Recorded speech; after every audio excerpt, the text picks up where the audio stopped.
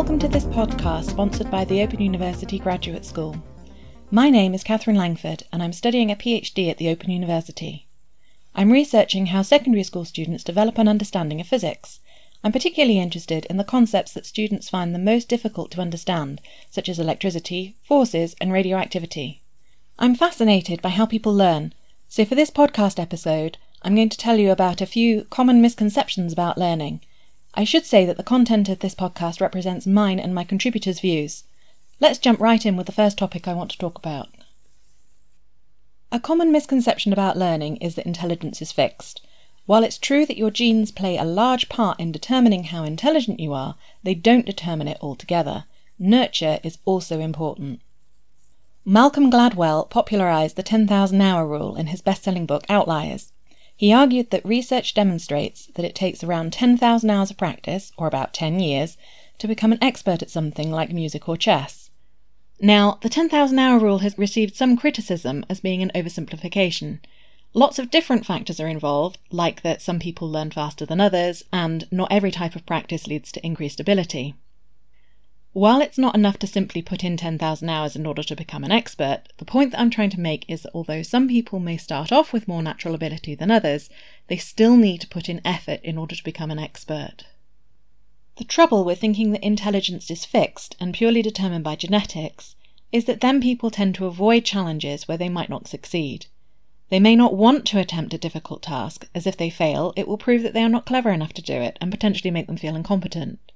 Whereas if they think of intelligence as not being fixed, then they can attempt something difficult, and it doesn't matter as much if they fail, as it still potentially is helping them to improve, and they can learn from their mistakes. Research shows that students who think intelligence isn't fixed perform better than students who think that it is fixed. It has been suggested that it's also important to praise children for how hard they are working, rather than just for being clever, so that they make that connection between working hard and doing well. It's difficult to completely separate out how much something is determined by genetics or how much is determined by the environment because of the way nature and nurture interact. A great example of this is the fight or flight instinct. You're walking down the road and you hear a noise in the bushes beside you and it triggers a physiological reaction such as rapid heart rate and heavy breathing. It's an instinct, it's innate, it's something that you're born with. But it's triggered by the environment. Nature and nurture interact together. Dickens and Flynn suggest that genes can cause people to seek out different environments. They give the example of a boy who has inherited slightly better than average genes that give him an advantage when playing basketball, such as being tall. Perhaps he also has a father who likes basketball and plays it with him a lot. This causes the boy to improve. He gets picked for teams, which makes him feel good, so he practices more and improves still further. Dickens and Flynn say that the genetic advantage itself may be rather small, but through the interplay between ability and environment, the advantage can develop into something much greater, and I think that this might be true for students studying physics. For my PhD, I've done preliminary interviews with 6 secondary school physics teachers where I asked them things like which physics topics students find the most difficult and what common misconceptions they have. Several of the teachers talked about how some students are naturally good at physics. Physics just clicks for them, they understand it really easily. Now, it's not clear where that ability comes from. It could be that they have genes that make them naturally good at physics, but it could also be that there are some environmental influences, such as being encouraged by their parents. There are lots of potential influences. But what I found really interesting while interviewing teachers was that they talked about more than just innate intelligence that makes physics easy for some students to understand. The students seem to have a drive to understand physics. They enjoy it. They'll read books about it in their free time and find their teachers after class in order to ask questions. They're putting a lot of time and effort into being good at physics because they enjoy it and find it interesting. I think that it may be a case of what Dickens and Flynn described, that these students may have a relatively small initial advantage when it comes to learning physics, which is then magnified as the students seek out particular environments. Students learn at different rates, which means that slower learners may need to work harder to catch up with faster learners. But when I spoke to physics teachers, I had the impression that this wasn't happening. The faster learners were the ones who were also putting in the most effort, so not only do these students find physics easy, but they're spending more time reading and increasing their background knowledge, so it's getting even easier for them to learn what they're being taught in class. In fact, often these students already know what they're being taught and have progressed onto more advanced concepts. The more you know about a topic, then the easier it is to take in new information about it. Research has demonstrated that experts learn new information about their topic of expertise better than novices. For example, chess masters learn new information about chess better than chess novices. And a study by Van Oversheldt and Healy found that participants' recall of new facts was better for concepts that were associated with 5 previously known facts, rather than just 1 previously known fact. Basically, the greater your existing knowledge, the more potential links there are with new information, which makes it easier to learn. The more you know about a topic, the easier it is to learn new information about it. It's sort of like a jigsaw puzzle. The more of the picture you have already assembled, the easier it is to put in new pieces of the puzzle. So it's easier for students with more knowledge to learn faster. This means that the gap between lower ability students and higher ability students is likely to increase. What's clear from speaking to physics teachers is that some students love physics while others hate it. It's difficult to say where that enjoyment comes from, whether it's something innate or if it's because their parents have encouraged them or what. It's clear that enjoyment is really important and that it's something that teachers find difficult to manufacture in their students. Which leads me on to the next topic I want to talk about, the importance of fun in learning. It's often assumed that serious or difficult topics can't be fun, or that fun can be used as a reward after you've done the hard work rather than as part of the learning process itself. But actually, it seems that fun can be an important part of learning. The teachers I spoke to clearly go to great lengths to make physics fun for their students. It was apparent that they were aware of a link between students enjoying a subject and their motivation to learn about it. One of the teachers said that if the class are bored stiff by what you're doing, nothing is going in. So number 1, they've got to enjoy what they're doing, and then it follows that they will make the mental effort to be interested enough to actually learn it. And the practical work helps hugely in that respect. Even though the teachers I spoke to are very pressed for time and have lots of content to cover and not enough time to teach it in, they still make time in their lessons for fun activities. And they do that in lots of different ways, like demonstrations, experiments, and videos. Several of the teachers talked about students assuming that physics is too hard for them and that students have given up before they even enter the classroom, as they think there's no point in trying.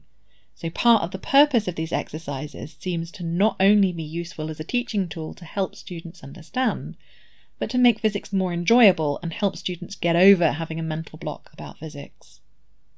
I happened to meet Emily Dowd as well at an Open University Graduate School coffee morning. Emily is also a PhD student. She is researching children's perspectives of fun in order to help understand how we can engage with fun for the purposes of learning. I was fascinated by Emily's research as it really resonates with what my teachers have said so far, so I asked her to talk to me for this podcast.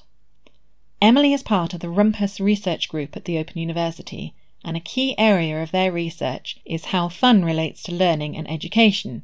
So things like, is learning easier and more enduring when you're having fun? Or is fun simply a distraction?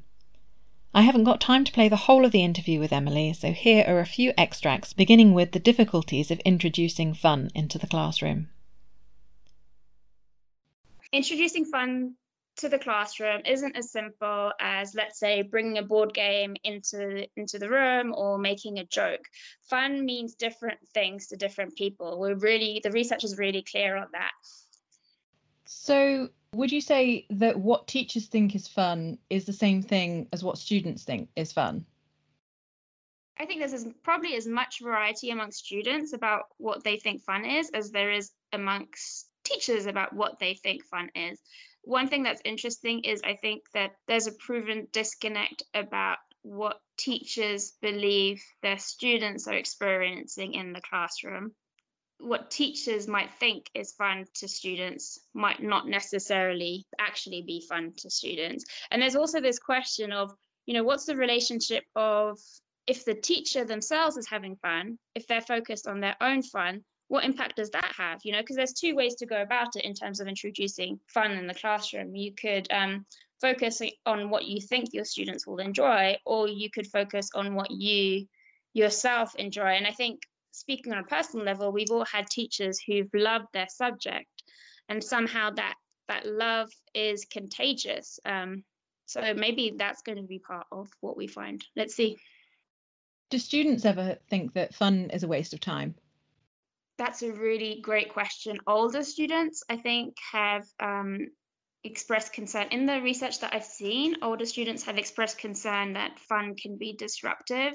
And there's fears as well that that what is fun for some people in the classroom isn't fun for everybody. So it can be, as much as it can be something that creates increased inclusivity, it can also be excluding in the way that if not everyone experiences whatever's happening as fun, then what you're doing is you're creating groups within the classroom that is not going to be helpful to learning at all. So I think like all research questions, it's really important to bear in mind that there's probably going to be positives and negative implications to fun, light and dark sides to it. And it's something that both those sides are important, and there'll be a spectrum in between as well. So do you think that students can find difficult topics fun? I mean, are easy topics more fun, or can students enjoy topics that they find hard? It's consistently apparent that students can find perceived hard subjects fun. There's one paper with primary school children where even English grammar can be fun. So, so I don't know if you might think maybe English grammar isn't as hard as physics, but to me it is. So, it's really interesting because it's not as simple as fun is closely connected to ease. There's much more to it than that. So there's actually a spectrum of opinion on this question. People are divided. Many believe that a focus on fun is detrimental to studying topics perceived to be hard. My colleagues at Rumpus, Ali Okada and Kiran Sheehy, have recently hypothesized that this might have something to do with individual beliefs about learning, shaping how learners and teachers then think about the idea of fun. That said, many, many learners and teachers believe happiness and fun are important to effective learning. But even within the group who advocate for the place of fun in the classroom, people's ideas of the role of fun, so what it's there for, are different. For some, it's a tool, right, that makes learning easier, that unburdens the work of learning. For others, it helps engaging students. I think you saw that with your conversations with teachers. And for Definitely. others, it's about building positive relationships, right? What's clear is that there are cultural differences between countries and their ideas of fun. For example, Kiran Sheehy is doing work in Indonesia, and there fun is considered an integral part of learning. Whereas in England and Ireland, it seems very much that fun is considered something you do after learning, after the hard work. You can have fun as a reward. So why then do you think that it's important to research fun?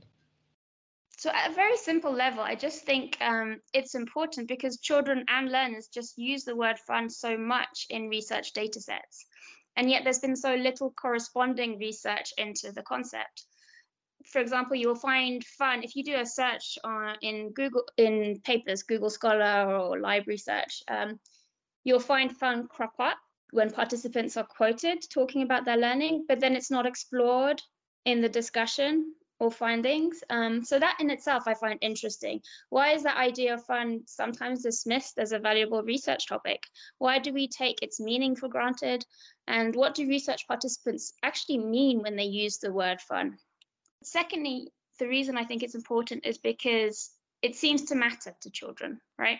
There's been a lot of focus on the idea of play and the importance of play. And while play and fun are often in close proximity, in the UK context, they don't mean the same thing. For example, during my master's research, I invited children, 9 and 10-year-olds, to make observations of their classroom. I think influenced by their science topics, they actually recorded their observations in tables listed under good behavior and bad behavior, which is really interesting.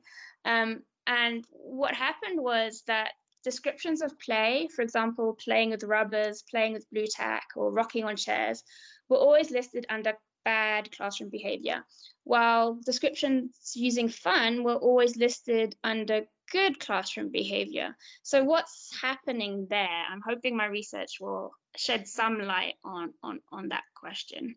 And then finally, I think something that we've both discussed in the past is that the elements that seem to be related to fun, so the kind of themes that come up in the research, questions of engagement, of motivation, freedom, safety, and social bonding, these might help us create conditions for learning that simply work better for more people.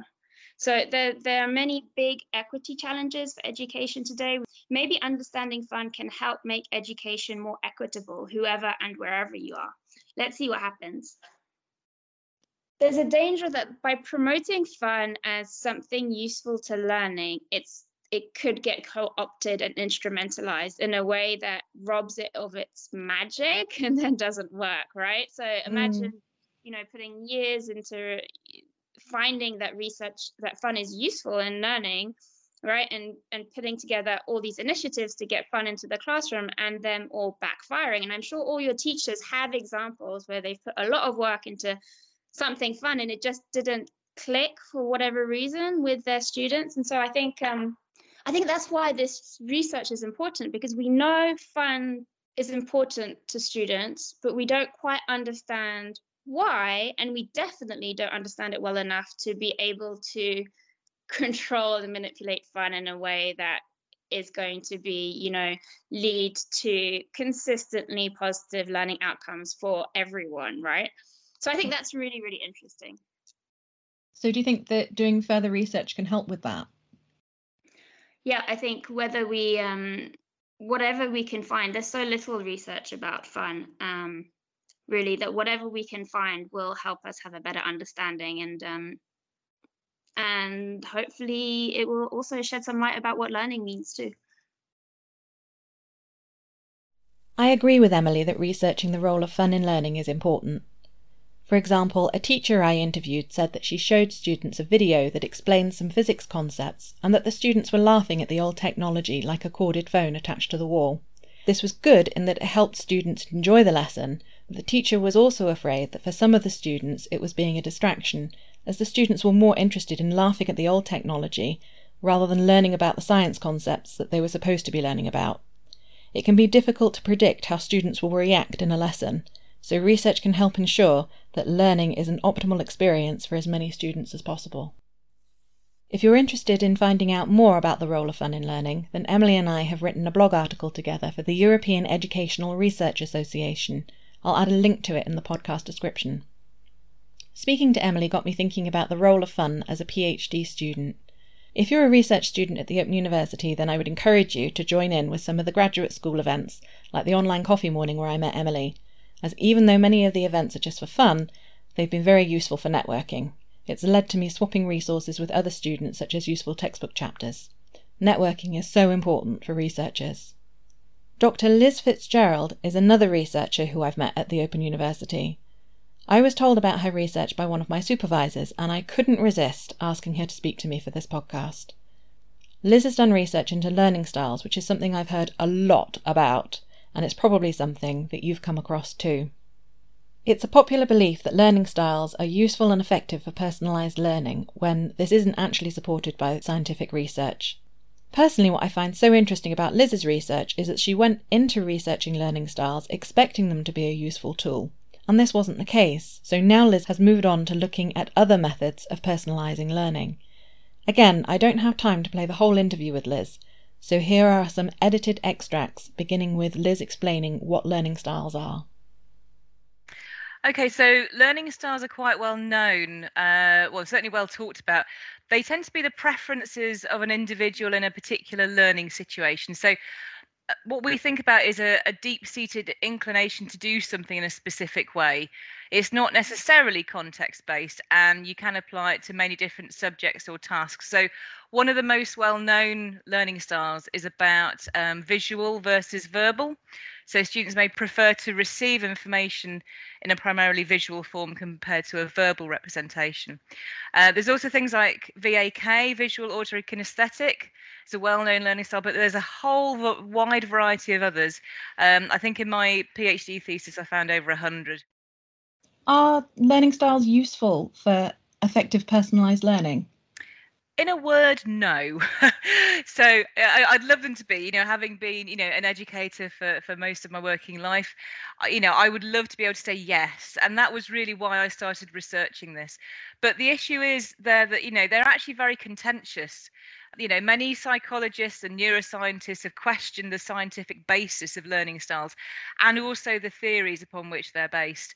The problem is many learning style models, the sort of the questionnaires that you fill out, don't actually measure what they're intended to, and they often have low internal reliability and validity. So they don't, like I say, they don't really measure what they say they do.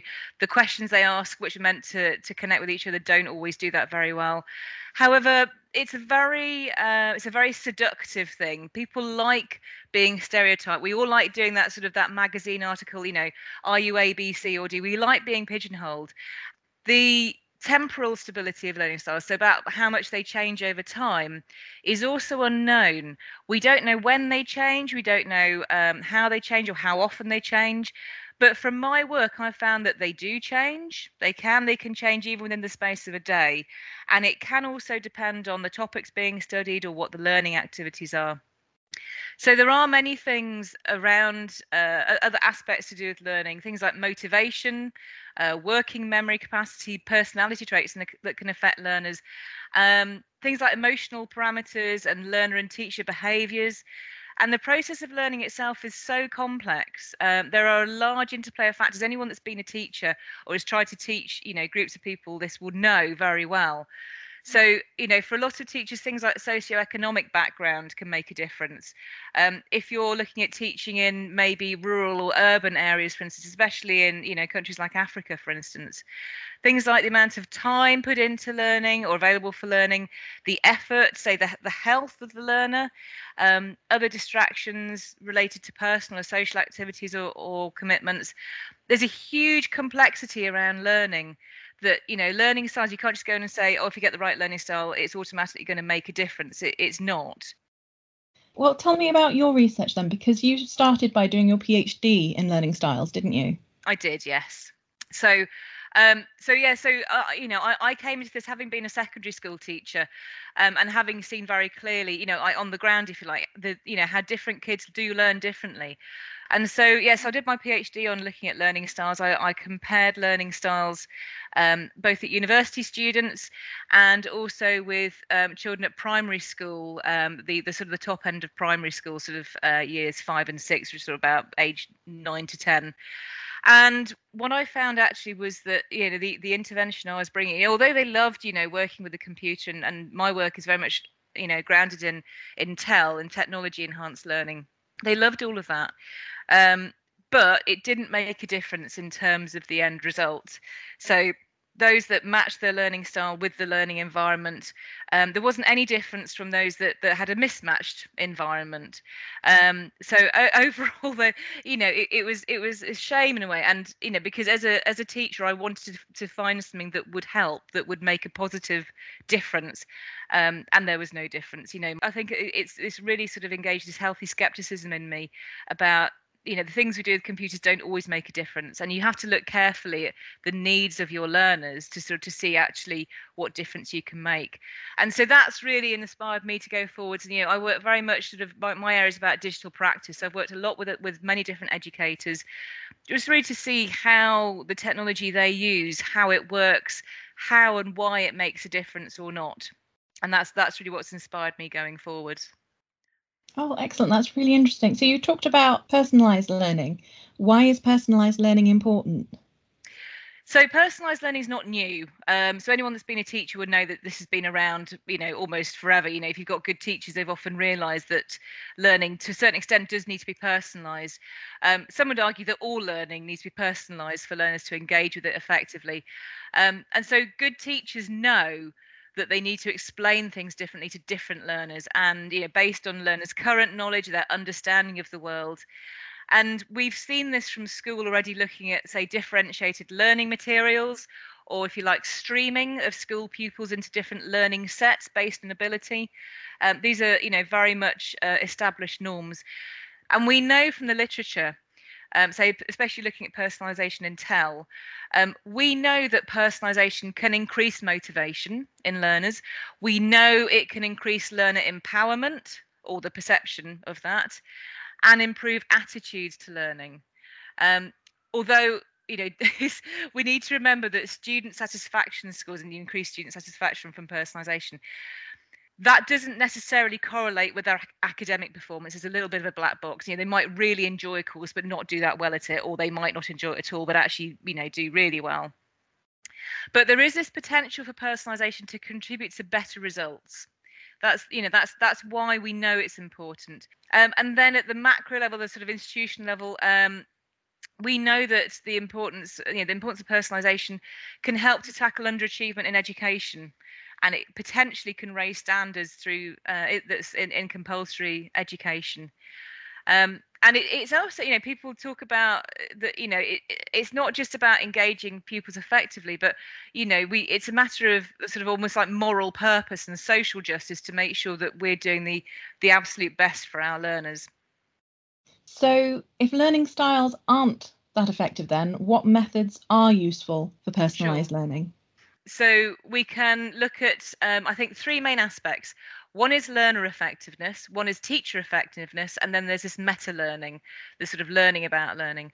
So if we look at learning effectiveness, so you can do sort of personalize for this through, say, offering links to learning opportunities or curricula that relate to students' informal interests or broader learning goals. And if you've got, let's say, a wider curriculum provision and crucially learner choice, if you've got that in there, so having some options where they can choose is a very powerful thing. If you can try and support personalized modes of study, so if you can mix face-to-face and online learning, say part-time or full-time, obviously this isn't always possible in compulsory education, potentially different online start times. The OU is looking at this as an aspect of personalization where can you start different modules at different times in the year, and this can be quite powerful.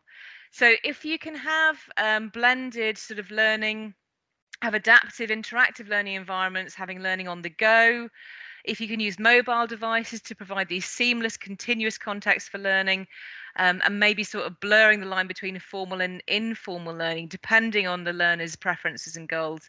This can all help to build learner effectiveness. You can also have different forms of assessment to provide feedback to the learner about their learning. And again, you can do this through a number of adaptive systems. Say some sorts of learning analytics can do this. So that's really looking at learner effectiveness. In terms of teacher effectiveness, now, there are issues for teachers in that, a lot of teacher activities tend to focus around tasks, the resources have got, the time, the pacing, the social structure, the role of the teacher. But one thing, again, you can do is sort of, if we talk about this learner feedback, which we already know from Hattie's work is a very, it's got a large effect, it's very powerful in terms of helping learning. If you can have some sort of personalized formative learner feedback, say through something that can help through learning analytics, then that can help teachers focus on the higher level support and the commentary. You could have assessments made available for learners when they or the teachers feel they're ready for them. They can suggest next steps be taken by the learners. You can have almost like adaptive assessment, and from that you can have personalized recommendations to support the learner based on their stated goal. And that can be a way of, not sidestepping what the teacher does, but to give them additional support so that so they're not having to deal with a huge amount of work if some of it can be done by the system. And then the last thing I mentioned was about meta learning. And this is something I've already mentioned about in terms of this reflection and discussion around what learning is. So personalized technology enhanced learning can make that entry into learning much more engaging, interactive, and personally relevant, whether the learners are young or more mature students with a professional career behind them, or as part of what they're trying to do for the learning. I think all these things add up to, to being what's effective in terms of how we can make learning better. Even though research like Liz's demonstrates that using learning styles isn't effective, learning styles still remain a popular model of personalised learning. This shows why it is so important for us to sometimes reassess what we know and how we know it. I think the same is true for something I've come across during my PhD research. A lot of research in my area of study has been criticised as it simply lists what common misconceptions students have. It seems quite intuitive that if a student has a misconception, then we can address it by giving them the correct information. However, teachers will tell you that once a student has a misconception, it's very difficult to get rid of it, and research has found that interventions which tackle misconceptions head-on aren't very effective. So knowing what misconceptions students have isn't enough. We need to research why they have them and how to correct them. Part of the trouble is that students can simply reject information given to them by their teachers. For example, one of the teachers I interviewed said that her students already have ideas about electricity from things like charging their phones. Then when she's teaching them about how electricity works in class, and it's different from their ideas about electricity, some of the students just go, "No, I don't like that, that's not how it works." It's similar to people who refuse to believe in climate change despite the overwhelming evidence. It's called motivated reasoning. People rationalise their views by cherry-picking the evidence that fits their theory and discounting the evidence that doesn't. When teachers present students with evidence that contradicts the way the student thinks, the student may simply reject the evidence rather than change their theory. Research that simply lists what common misconceptions students have often treats students' misconceptions as isolated islands of incorrect information. But actually, students' misconceptions are often connected.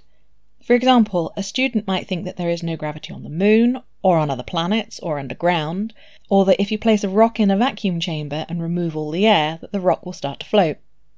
We might be able to trace all of those misconceptions back to the root cause, that the student incorrectly thinks that gravity is caused by air pressure and the weight of air pushing down, and that they believe that if there is no air, then there can be no gravity. If we can correct that mistaken belief so that students understand that gravity is a force of attraction between two objects that increases with the object's mass and decreases with the distance between them, then hopefully this will have a domino effect and correct the related misconceptions without us having to correct each misconception individually. For example, the student may potentially work out for themselves that there is gravity on the moon, but it's not as strong as on Earth, as the moon has a smaller mass than Earth.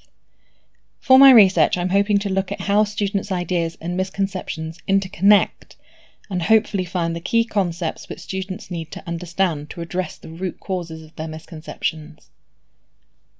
Thank you for listening to this podcast. If you take anything away from this episode, then let it be that intelligence isn't fixed, that fun can be an important part of the learning process, that there are more effective methods of personalising learning than using learning styles, and that correcting misconceptions is often far more complicated than you might think. If you'd like to know more, then I'll leave details of a few interesting resources in the podcast description. I hope you've enjoyed this episode.